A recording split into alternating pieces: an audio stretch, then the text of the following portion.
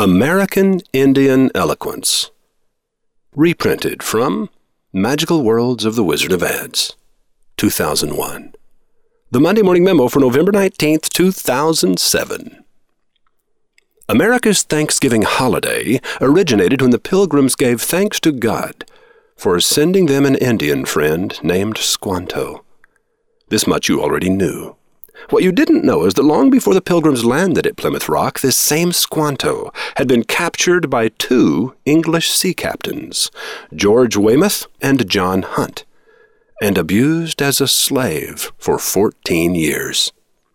Squanto had been free less than 5 years when Captain John Bradford's Pilgrims arrived on the good ship Mayflower. Squanto had every reason to organize a killing party and wipe out the pale-skinned invaders, but he chose to help them instead.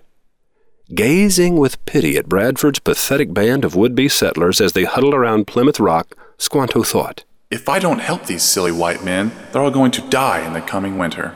And with that, he walked out of the woods and introduced himself. Squanto died 2 years later of a disease contracted from these same Europeans. When I was a boy, all the movies were about heroic cowboys and evil Indians. And in virtually every one of them, courageous settlers had to circle the wagons to defend themselves against unprovoked attacks from ape-like savages who said things like, "Ugh, me want 'em whiskey." Would you like to know how Indians actually spoke back then? Consider the musings of Ispuo Moquica Crowfoot, a Blackfoot Indian who was 20 years old in 1803, the same year that Lewis and Clark launched their famous expedition. As he lay dying, Ispuo left us with these last words. "What is life? It is the flash of a firefly in the night. It is the breath of a buffalo in the winter-time. It is the little shadow which runs across the grass and loses itself in the sunset."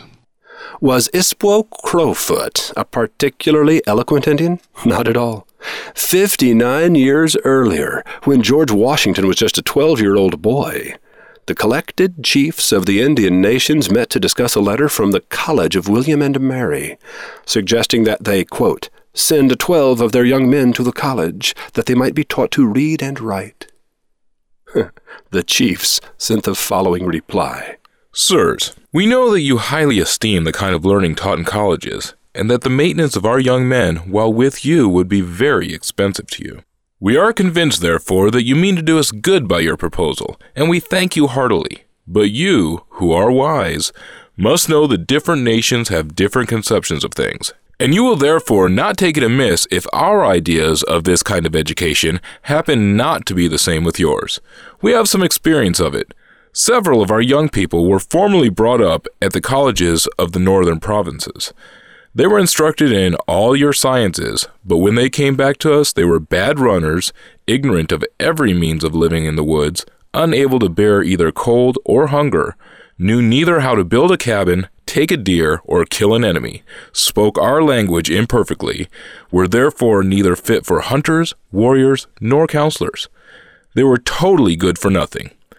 We are, however, not the less obliged by your kind offer, though we decline accepting it, and to show our grateful sense of it, if the gentlemen of Virginia will send us 12 of their sons, we will take care of their education, instruct them in all we know, and make men of them." I wish I could have met the collected chiefs who wrote that letter. I wish I could have known Ispuo Crowfoot. I'm really glad they don't make cowboy and Indian movies anymore. Roy H. Williams.